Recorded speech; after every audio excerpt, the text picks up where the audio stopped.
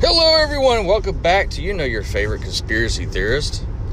So, when I was young, I used to hear this thing that there was a revival coming. We were going to have another great revival, and it was back in the day, and I think it was in the 30s and 40s when you had this big revival movement that went through these evangelist preachers going around with these big tent revivals and really getting the youth motivated, getting people back to God and back to the scriptures and back in church.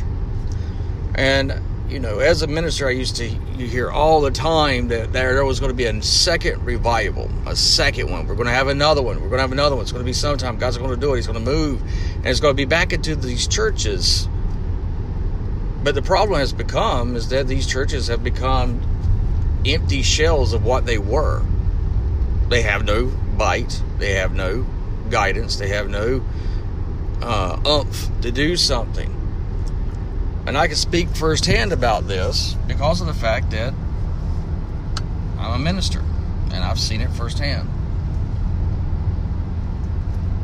But the thing that I sat there was looking, and I found it interesting that I noticed that there were these man-made traditions that were in the church, such as Christmas, Harvest Day, even on Easter was not even right with what the scripture said. So I started digging a little deeper, started doing more of my research, started doing more of my studies, started doing more to get to understanding of what, instead of the Western culture mentality of religion, what was it? It says it was based off the Middle East. And with that, I sat there and started to recognize that things were opening up. Now, there's people who also will say that there's a rapture coming. And I don't believe it. I see in the scriptures that it's going to get bad. And I think it is. And right now, I was talking to my wife today. And we're talking about, President Trump having COVID. And we're talking about Biden. And she was like, Biden reminds me is like Weekend at Bernie's. He's going to, if something were to happen to him, they would still set him up like you did Weekend at Bernie's and make people think that, hey, he's still okay to vote for. So I sit there and I go, okay, how is it that the left is so blind? And a lot of people ask me, you're a conspiracy theorist. How are you a Christian? How are you a believer in that Bible, that book that was written by man? And it was. But the thing is that the way it was written is that the ones that were transcribing, the scribes, it was very, very much their salvation, their life, if they screwed up. And they were to burn if they screwed up the text and start over. So when I learned of the dedication, and in our Western cultures, we don't have that understanding of that dedication. I mean, this is dedication from birth, literally. You're trained to be a scribe.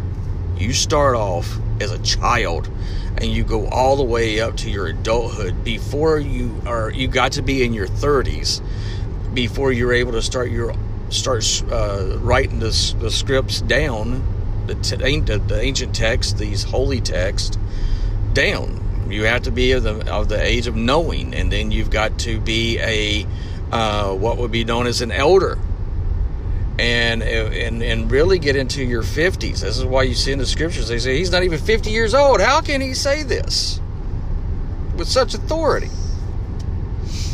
And it's because it was puzzling, because he was only 30. Now you'll be told by the mainstream churches he died when he was 33, and the numbers they try to throw in there and their occult practices. Jesus was here not as long as they claimed that he was, to fit in the narrative of that 33. But that's another topic. We're talking about revivals. And so I'm sitting here watching. I just was driving through my old neck of the woods, and it is a probably black area. And so when I was riding, I was seeing all these signs for Trump in a prominently black neighborhood. And I was going, wow. So the revival that's happening is within ourselves. It's not going to happen in the church. And I know a lot of you churchgoers out there are going to be like, it's blasphemy. No, it's not. It's called a relationship, not a religion. And see, we are now starting to see this movement, and I'm not saying behind Trump, but a movement of not drinking the Kool-Aid, waking up from this long sleep that we've been in, waking up to the sunrise and recognizing that things are not as they seem. In other words, the wool that has been cut over our eyes has been cut away. And people are waking up. And in waking up, they're recognizing what is truth and what is fiction. And they're starting to realize that if they go by the scriptures and look at the scriptures for themselves, not by somebody standing in a pulpit telling you what to believe, how to believe, or who you should believe, but actually reading the text for themselves, that they are opening up in a way that they're going, wait a second. You mean all this time that these conspiracy theorists have been saying this stuff for ever since the 80s? Bill Cooper, got murdered by the FBI. I mean, these people were whistleblowers when it was very, very detrimental and deadly to do so.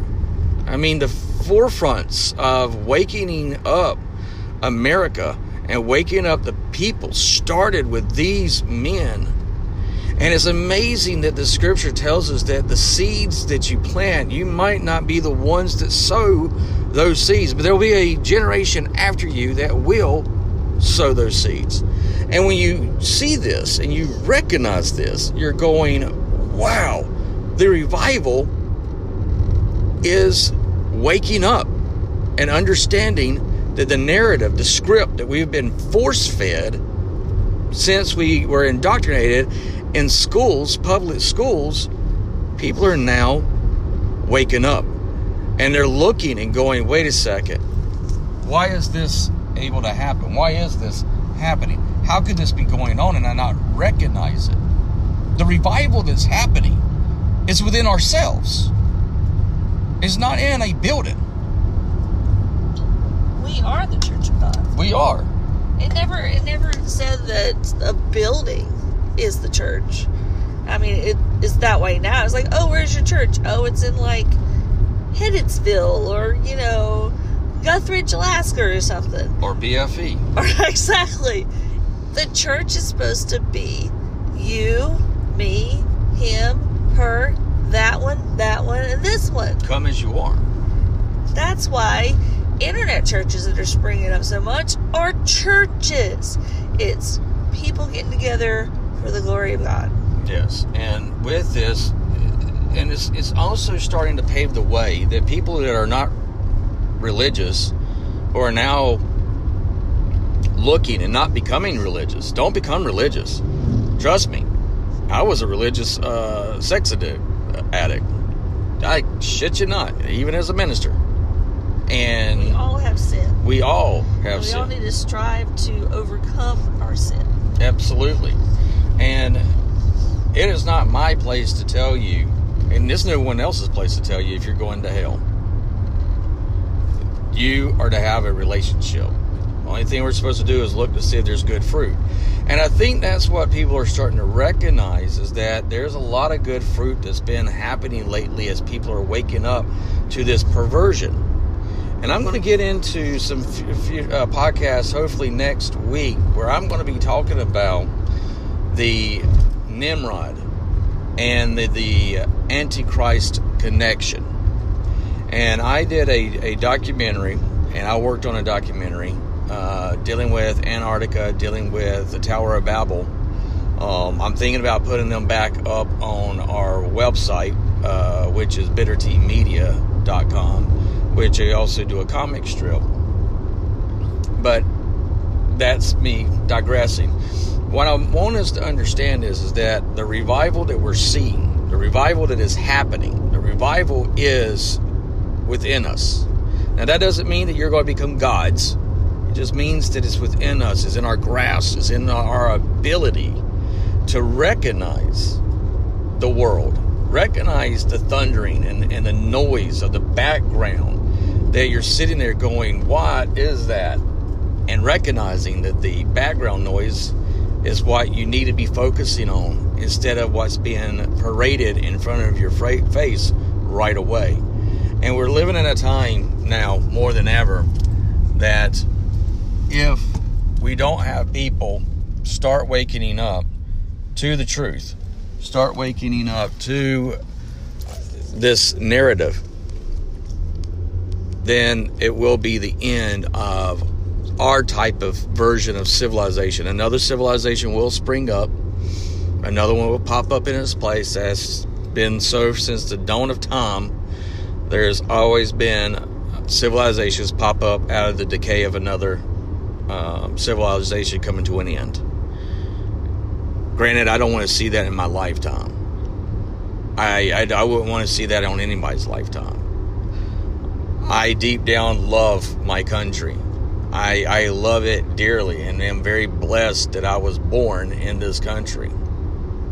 And I believe that others should be allowed to come into this country, but legally. We can get into that topic on another day, because that's part of the socialist, communist mentality, is strip down what makes a country great and destroy it. And if you can destroy it, then you can control it, and you can manipulate it, and you can recreate it in your own image. The beast system is here, and I believe that people that are waking up are recognizing, wait a second, why is there this big push for the RFID chips? What is this big push for the vaccine for COVID with the RNA in it? That means rewritable DNA. That's what that means, rewriting your DNA.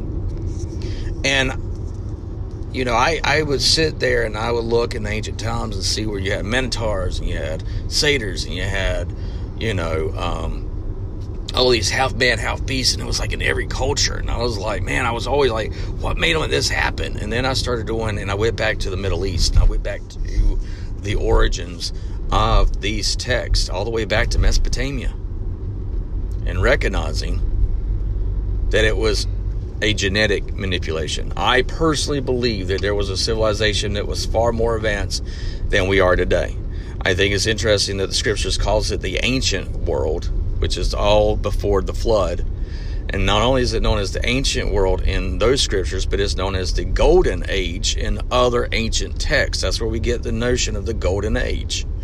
The golden age, which means the best you ever was.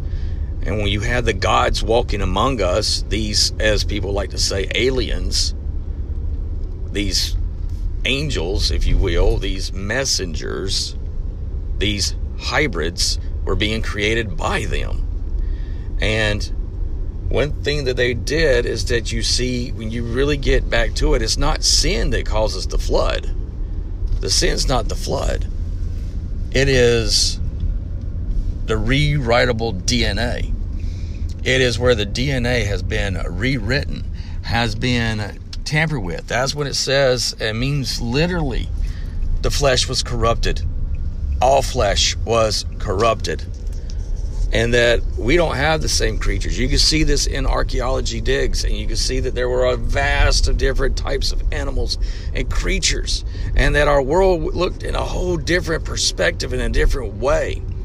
And when you start recognizing that, you'll start recognizing that the beast system that was created is that in which we're in right now.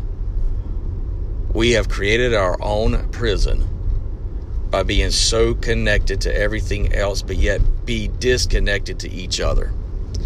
And I think the revival that we're seeing is not something that's going to just be, that's just a Christian side of it. I believe that every individual, wherever they are in their walk, are waking up and recognizing and searching and craving to find the truth, to find meaning, to find understanding, and to recognize that there is a dark, dark, dark negative, this horrific cloud that's been over us for centuries, and people are waking up to it. So the revival is where the church thought that it was going to be the revival again, like it was with the big tent revivals with the evangelist. No, the revival is within yourself, within you learning and knowing and recognizing and having eyes to see and ears to hear. Please let me know what you think down below. Let me know if you would be interested in me going and doing a podcast explaining Nimrod and the Tower of Babel, and how Nimrod was the first Antichrist, and that his return will be happening soon. Y'all have a blessed day. Have a great day. And as always, pay attention to your surroundings, because you never know what lies around the corner.